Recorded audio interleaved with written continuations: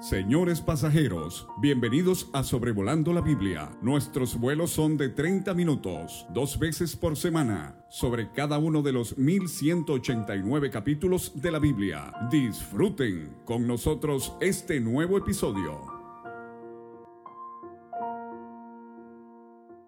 Muy buenos días tengan todos ustedes. Estamos sobrevolando la Biblia en el episodio 219. Considerando Jueces capítulo 6, este 19 de octubre del 2022. Con mucho gusto les habla David Alves Padre desde el hermoso Valle de Zamora, en el estado de Michoacán, México. En el libro de Jueces ya hemos considerado 5 jueces: Otoniel, que pudo vencer a Cusán-Risataim de Mesopotamia, que había subyugado al pueblo de Israel por 8 años. Luego vimos a Og, el segundo juez, que venció a Eglón, el rey gordote de Moab, que había subyugado a Israel por 18 años. En tercer lugar, vimos Samgar. No tenemos muchos detalles de él, solo que con una aguijada de bueyes él venció a 600 filisteos.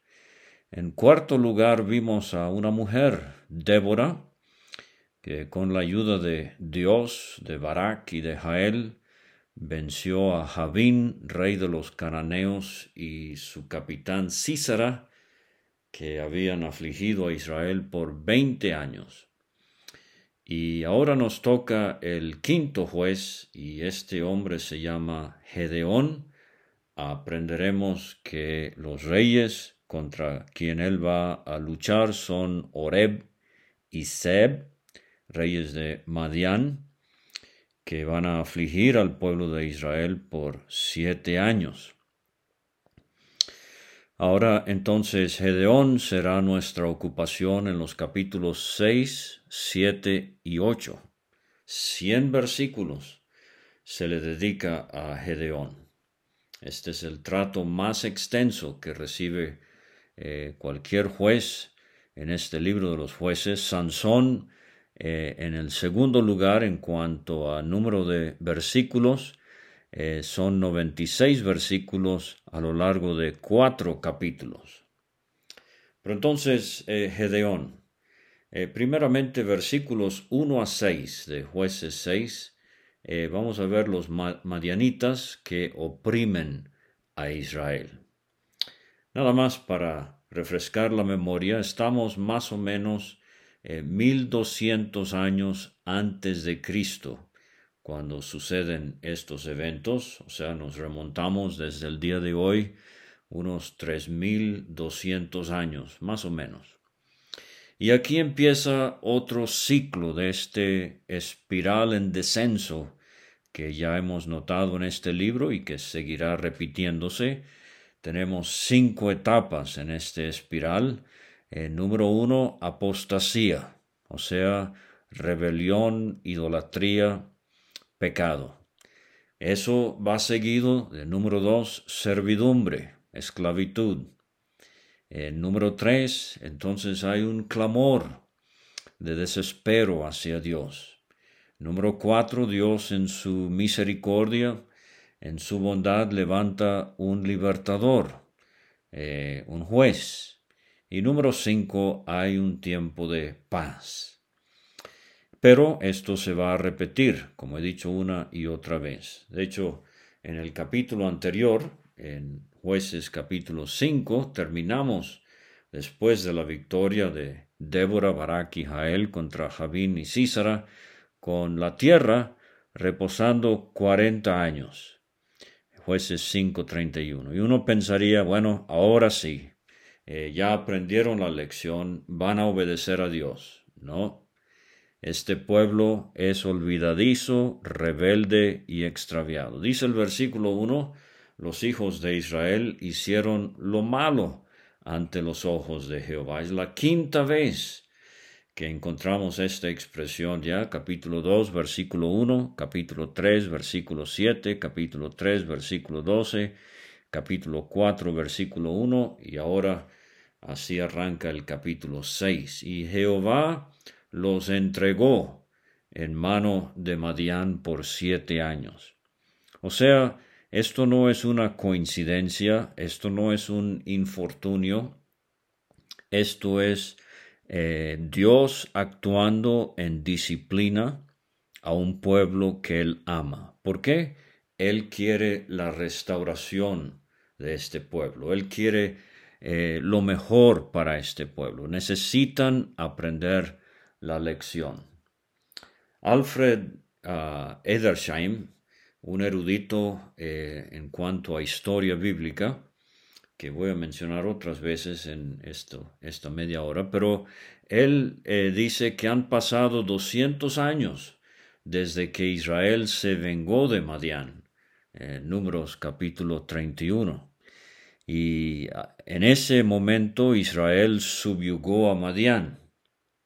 Pero ahora se voltea la tortilla, diríamos aquí en México, y Madián es la que está dominando, afligiendo a Israel. Extrañas cosas suceden cuando uno es desobediente al Señor. Ahora, lo que vamos a ver en este capítulo y en los capítulos 7 y 8, pero particularmente en este capítulo, se nos dio un preludio en Jueces 2, donde dice: dejaron a Jehová y adoraron a Baal y a Astarot, estos ídolos cananeos, y se encendió contra Israel el furor de Jehová, el cual los entregó en manos de robadores que los despojaron. Esto es lo que hace el enemigo. El enemigo nos roba de nuestro tiempo.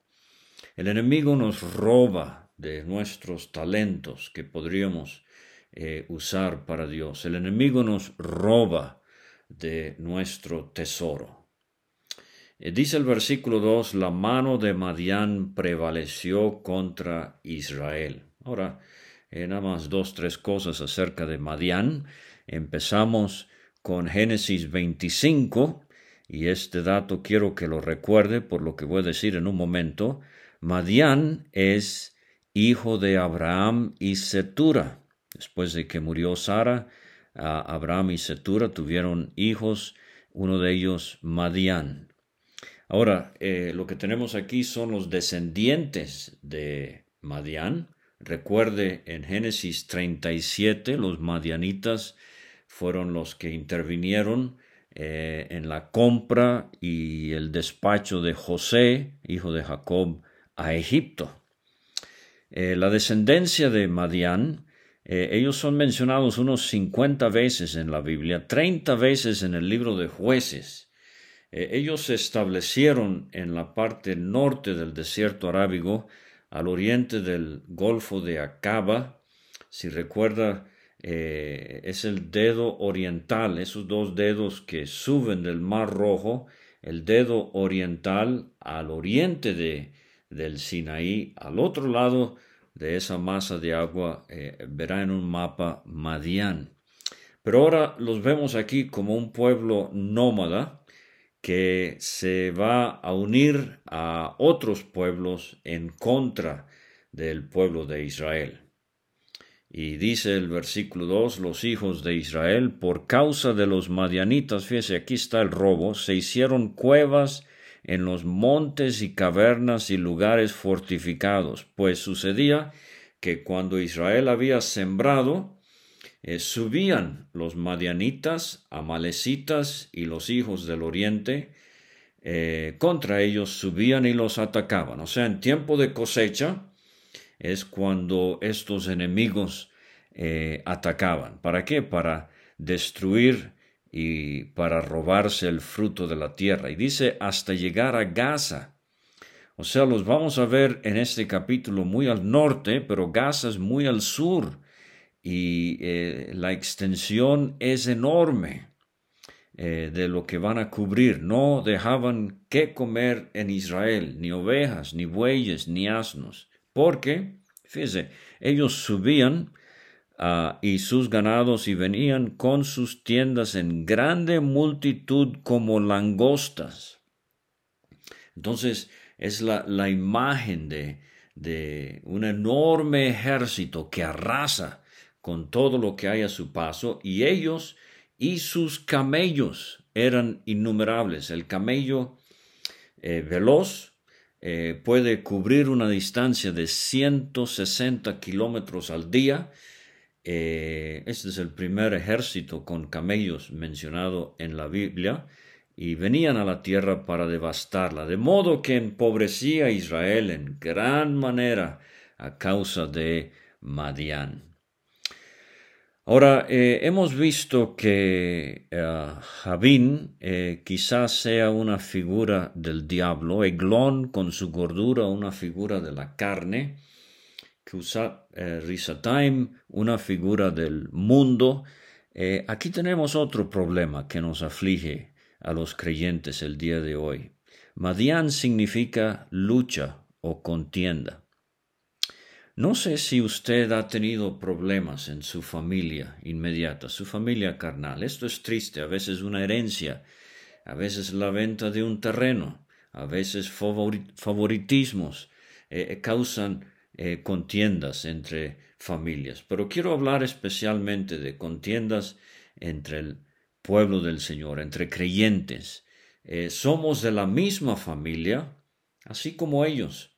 Los madianitas eran familiares de Israel, los amalecitas también, y si los pueblos del oriente incluye a los edomitas y a los amonitas, todos estos son descendientes de Abraham y están en pleito. Y los madianitas han robado a los israelitas de su libertad y de su sustento. Y eso sucede entre creyentes. Somos miembros de la gran familia de Dios.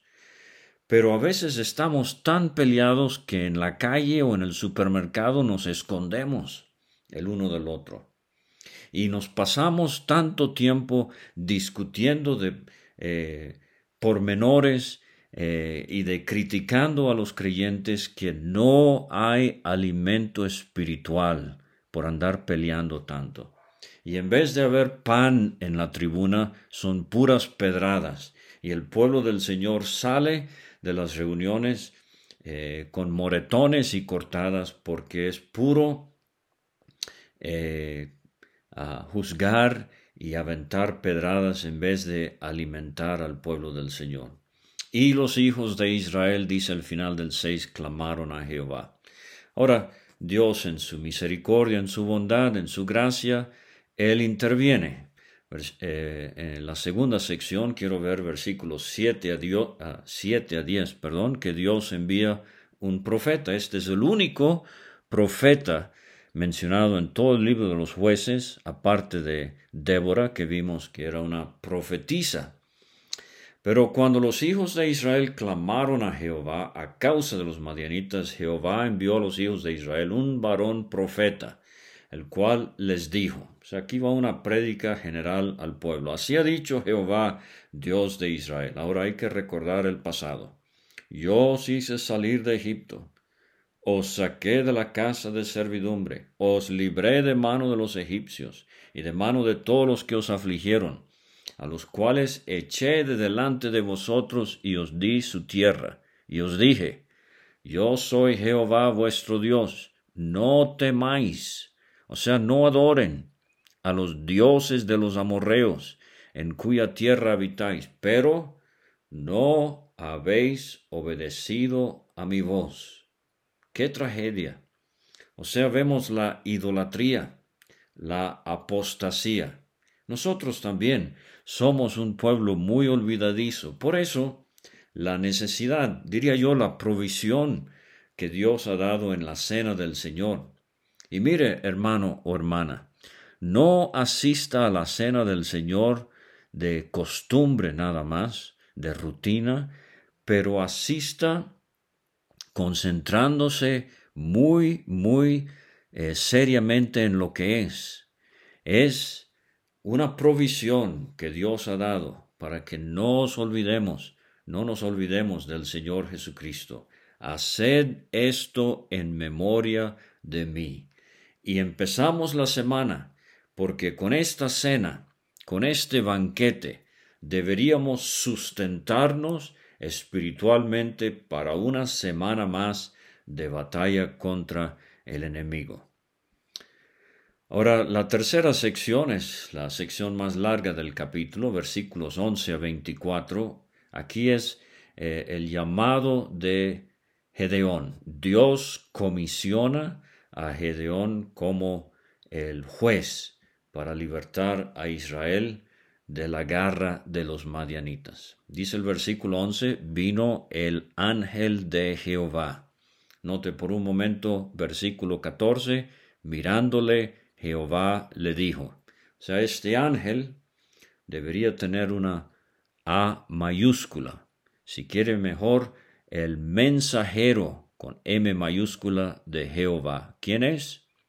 Es una persona de la deidad. Es el Señor Jesucristo. Lo hemos visto varias veces.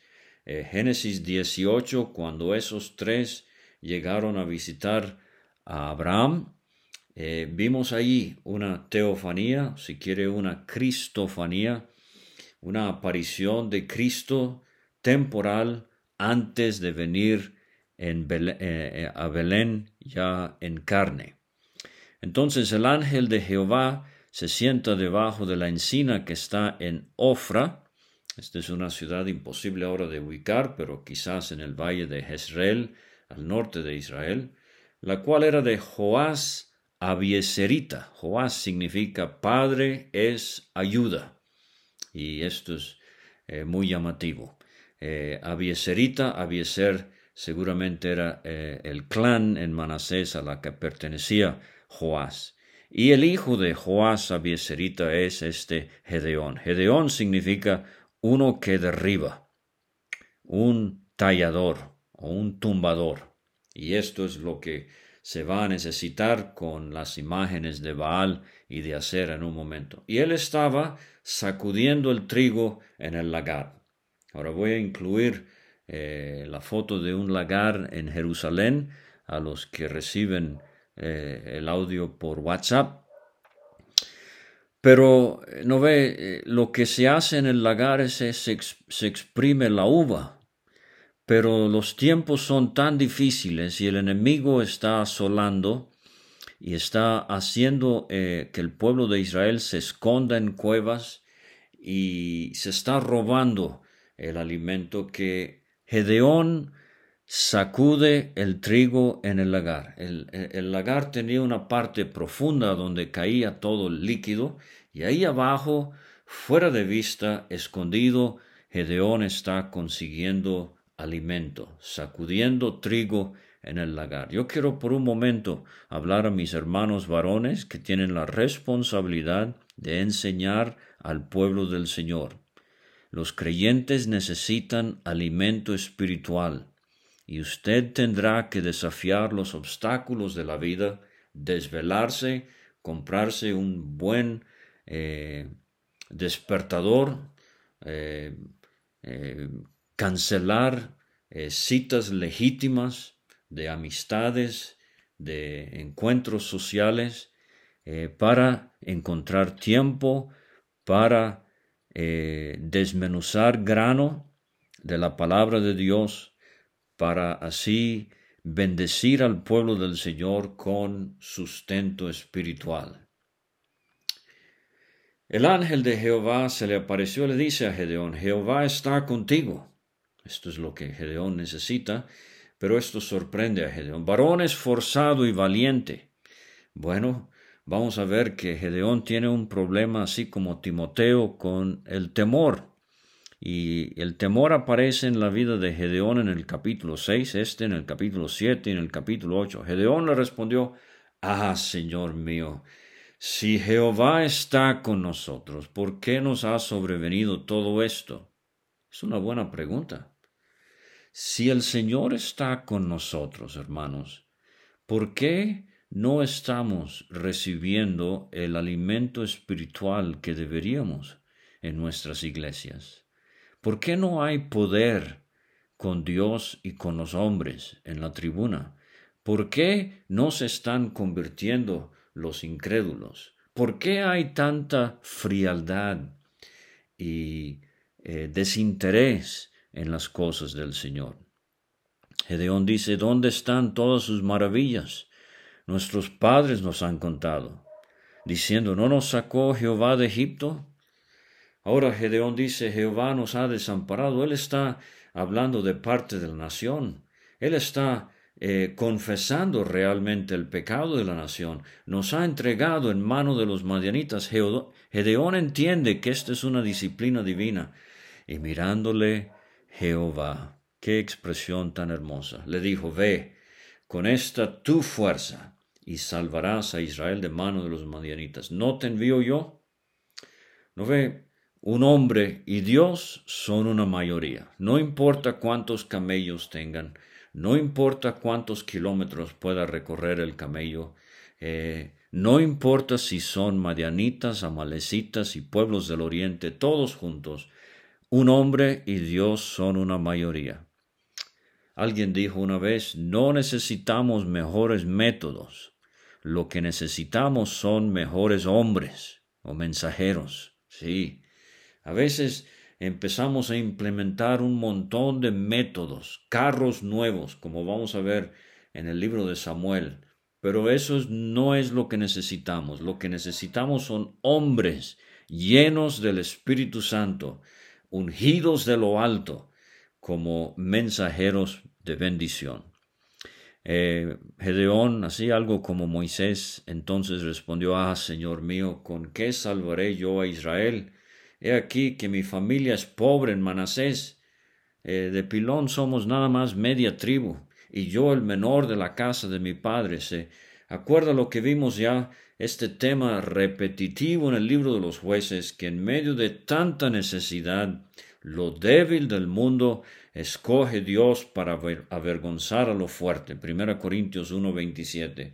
Hermano, repito, no es más dinero lo que ocupamos, no es más cosas del mundo, no son métodos nuevos lo que necesitamos. Lo que necesitamos urgentemente es el poder de Dios. Jehová le dijo, ciertamente yo estaré contigo. Eso es lo que necesitamos. Cristo está permanentemente en el creyente. Colosenses 1:27. Pero Cristo promete estar con el creyente para desafíos especiales. Por eso está esa expresión en Mateo 28:20, donde el Señor Jesucristo comisiona a sus discípulos y les dice, yo estoy con vosotros todos los días hasta el fin del mundo, hasta el fin de la edad. Yo no creo que eso es algo permanente, eso es algo especial. ¿No ve, hermano? Cuando uno se queda dormido en casa en vez de ir a la reunión y está viendo el partido de fútbol en la televisión en vez de acudir a los cultos de la iglesia, el Señor no está con usted en ese momento. El Señor está allá en la reunión y usted debería haber asistido también. Pero yo estoy con vosotros, estaré contigo, le asegura Dios a Gedeón. Y él dice, me da señal, porque yo sé que voy a morir. Si he visto a Dios, voy a morir. Me das señal. Yo te ruego que si he hallado gracia delante de ti, me des señal que tú has hablado conmigo. Espera que saque mi ofrenda y la ponga delante de ti. Gedeón tenía su ofrenda ahí escondido en su casa, dentro de su casa, para que no se lo robaran los madianitas. Y dice, esperaré hasta que vuelvas. Y entrando Gedeón, preparó un cabrito, esto es para el holocausto, y panes sin levadura de una efa de harina, esto es para la oblación, Levítico 1, Levítico 2, y puso la carne en un canastillo y el caldo, esto es para la libación, en una olla, este es el líquido, el vino se derramaba sobre la ofrenda, sobre el holocausto y la oblación, pero en este caso ya vimos no hay vino, no hay vides, pero el caldo servirá de libación. Sacándolo, se lo presentó debajo de aquella encina.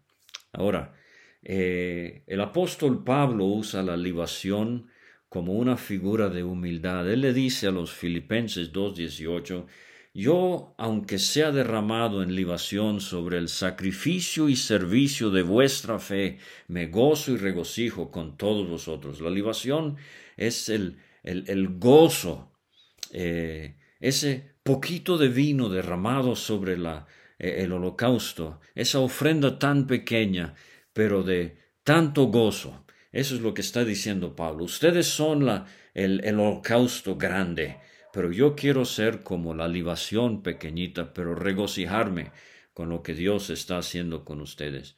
Versículo 20, el ángel de Dios le dijo, toma la carne y los panes sin levadura, ponlos sobre esta peña y vierte el caldo. Y él lo hizo así. 5 palabras de obediencia. Así nomás. Y él lo hizo así. Y extendiendo el ángel de Jehová el báculo que tenía en su mano, tocó con la punta la carne y los panes sin levadura, y subió fuego de la peña, el cual consumió la carne y los panes sin levadura, y el ángel de Jehová desapareció de su vista. Bueno, esta es una hermosa figura del Calvario, sobre una peña, una vez. El tipo, Cristo es el antitipo del cabrito. Débil para el mundo, humillado, sí, pero se ofreció enteramente a su Dios. Panes sin levadura, sin pecado. El caldo como libación, el gozo que le trajo a Dios. ¿Qué habrá sentido en este momento aquí, en esta escena, el ángel de Jehová, Cristo mismo, cuando la punta de su báculo tocó la carne y los panes? Y él sabía que el día vendría cuando en la cruz del Calvario él sería ofrecido enteramente a su Dios, pero le traería gran gozo a su Padre celestial. Bueno, viendo entonces Gedeón que era el ángel de Jehová, dijo, Señor Jehová, he visto al ángel de Jehová cara a cara. Pero Dios le asegura, Jehová le dijo, paz a ti, no tengas temor, no morirás. ¿Cuál es la respuesta de Gedeón? Adoró, edificó un altar a Jehová y lo llamó Jehová Salom, el cual pertenece hasta hoy en Ofra de los Abiezeritas. Habrá sido en esa peña donde Gedeón construyó su altar. Quiero preguntarle, querido creyente, ¿cuándo fue, espiritualmente hablando, cuándo fue la última vez que usted edificó un altar, que usted adoró al ver la mano de Dios en su vida? Hemos visto estos nombres compuestos de Dios, Jehová Salom, Jueces 6:23, aquí, Jehová es paz. Jehová proveerá es Jehová Jireh, Génesis 22:14, Abraham usó esa expresión. Jehová Nisi, Éxodo 17:15, Jehová es mi estandarte. Jehová Sama, Ezequiel 48:35, Jehová allí, refiriéndose al templo del milenio.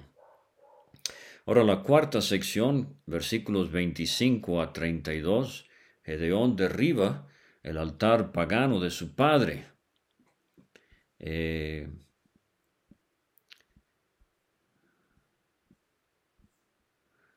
Dice el versículo 25, Dios le dice, toma un toro del hato de tu padre, el segundo toro de 7 años, derriba el altar de Baal que tu padre tiene y corta también la imagen de acera que está junto a él. Ahora, quería decir algo acerca de Baal y Acera. Estos eran dioses de los cananeos. Los Baales son una extensa familia de dioses cananeos, dice Andrew Knowles en su guía bíblica. Son ídolos de la naturaleza adorados para traer lluvia y fertilidad para cultivos, ganado y humanos. La figura principal es Baal, hijo de El, el dios de la tormenta y la lluvia. Su nombre también puede significar esposo o señor, lo que hace sonar similar al Dios de Israel. Podemos entender la confusión de Israel y la tentación de experimentar con el paganismo. La esposa o pareja de Baal es Asera o Astarte, la diosa de la guerra y la fertilidad. Juntos son una asociación aterradora. Entonces, esto fue el gran tropiezo para el pueblo de Israel. Y Joás tiene un Baal y tiene una estatua de Asera. Y Dios le dice a Gedeón, mira, vas a tomar el segundo toro del hato de tu padre, de 7 años. Ese toro nació cuando los madianitas empezaron a subyugar a Israel. Y ese toro va a ser simbólico de el empeño que hay para volver a los caminos del Señor. Y vas a sacrificar ese toro en la cumbre del peñasco en lugar conveniente y lo vas a ofrecer con la madera de la imagen de Asera que está junto a él. Entonces ese día fue el entierro de Mr. Baal y su esposa, la señora Asera. Bueno, Gedeón toma 10 hombres en obediencia a lo que Dios le ha hecho. Esto es una tremenda prueba. Temiendo hacerlo de día por la familia de su padre, lo hizo de noche. Pero antes de criticarlo, lo hizo. Eso es lo loable de Gedeón. Él es como Nicodemo. Lo hizo, pero lo hizo de noche. Jacob luchó con el ángel de noche hasta rayar el alba. Nehemías revisó la ciudad de Jerusalén de noche. Aquí Gedeón, él obedece a Dios de noche. Y él sacrifica el segundo toro, derribando el altar de Baal y en su lugar ofreciendo el toro con la madera de Asera. Mire, el anciano en la iglesia local, 1 Timoteo 3, ¿cómo va a cuidar al pueblo del Señor si no sabe gobernar su propia casa? Pedro dice en su primera carta, el juicio comienza por la casa de Dios.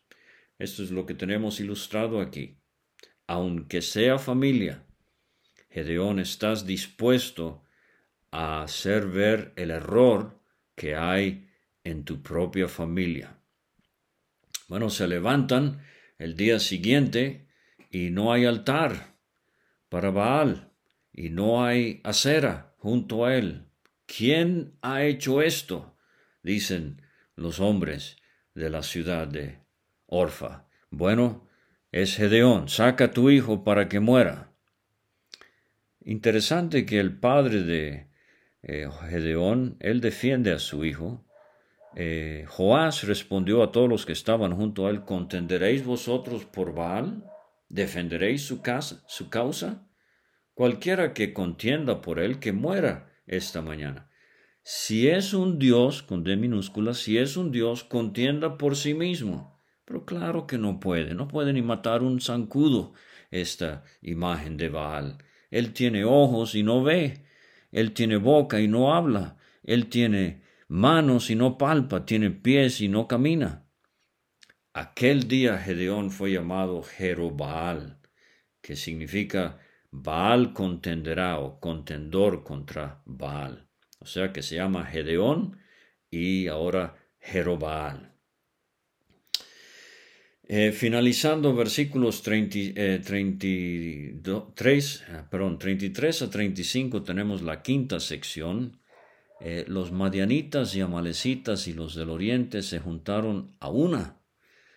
Acamparon en el valle de Jezreel. El valle de Jezreel es un valle muy extenso, desde el monte Carmelo en el oeste, ya casi por el Mediterráneo, hasta el valle del Jordán. Es, según eruditos, el valle más grande y más rico de la tierra. Entonces el Espíritu de Jehová vino sobre Gedeón. La palabra es, el Espíritu de Jehová se arropó con Gedeón. Vamos a ver esto de Otoniel. Lo vimos ya, 3:10. El Espíritu vino sobre él. Lo vamos a ver de Jefté en el capítulo 11. 4 veces lo vamos a ver de Sansón. Aquí de Gedeón. El Espíritu vino sobre Gedeón. Recuerde, así obraba el Espíritu Santo en estos tiempos. Y este tocó el cuerno y los abiezeritas, los de su propio pueblo, lo apoyan. Usualmente un profeta es sin honra en su propia tierra, como dijo el Señor, pero se reunieron con él y envió mensajeros por todo Manasés, y ellos también se juntaron con él. Asimismo envió mensajeros a Aser, Zabulón y Neftalí. Ahora, Isaacar estaba entre esas tribus al norte de Israel, pero curiosamente no participó. Con Débora sí. Caudillos también de Isaacar fueron con Débora, pero ahora no participaron. Algo extraño. En el capítulo 10 vamos a ver que Tola, uno de los jueces menores, era de la tribu de Isaacar. Entonces, esta batalla que se va a librar la vamos a ver en los siguientes 2 capítulos, pero volvemos por un momento a la inseguridad, incertidumbre, temor que tiene Gedeón, y para terminar, versículos 36 a 40, la 6ª sección del capítulo, la señal del vellón. Gedeón le dice a Dios: si has de salvar a Israel por mi mano, yo pondré un vellón de lana en la era. Si el rocío estuviera en el vellón solamente, quedando seca toda la otra tierra, entonces entenderé que salvarás a Israel por mi mano. Así aconteció. Se levanta por la mañana y el vellón, la lana que ha sido esquilada de la oveja, está empapada de agua, un tazón lleno de agua. Ahora Gedeón dice a Dios: no se encienda tu ira contra mí, si hablare aún esta vez. Esto se parece a Abraham en Génesis 18, ¿verdad? Cuando intercedía por Lot en Sodoma. Solamente probaré ahora otra vez con el vellón. Te ruego que solamente el vellón quede seco y el rocío sobre la tierra. Y aquella noche lo hizo Dios así. Solo el vellón quedó seco y en toda la tierra hubo rocío. Ahora es muy importante, y tengo que apresurarme, el vellón no fue utilizado para descubrir cuál era la voluntad de Dios. Esto a veces lo hacen creyentes. Señor, si Teresa viene al culto vestida de azul, es que tú quieres que ella sea mi novia. Y entonces la incertidumbre si va a venir Teresa de azul. Qué tragedia cuando Teresa llega vestida de rosita. Porque Dios no opera así. Entonces no piense que va a descubrir la voluntad de Dios de esta manera. Lo que está buscando Gedeón es asegurarse de la presencia de Dios. Él sabe que esto es lo absolutamente indispensable. 2 veces la cosa es segura, como vimos con José y los sueños de Faraón. Pero fíjese lo paciente que es Dios con la debilidad de Gedeón y con la debilidad nuestra. Eidersham, el erudito ya mencionado, él ve aquí una figura profética. Rocío, en la Biblia, busque las referencias, es figura de bendición. Isaac le dijo a Esaú: como el olor del campo que Jehová ha bendecido, Dios pues te dé del rocío del cielo. Moisés dijo a Josué, Deuteronomio 33:13, bendita de Jehová sea tu tierra con lo mejor de los cielos, con el rocío. Y se ve aquí una figura de Israel. Cuando ella está en comunión con Dios, es el vellón mojado. E Israel bendecida y las naciones alrededor secas. Pero cuando Israel está en desobediencia y en rebelión, es el vellón seco, mientras que Dios bendice a las naciones alrededor. Y eso es una aplicación muy personal. Hermano, hermana, ¿soy vellón mojado de rocío con la bendición de Dios, aunque todo a mi alrededor esté seco? ¿O será que yo estoy seco y alrededor de mí Dios está bendiciendo? Que Él nos ayude y hasta la próxima.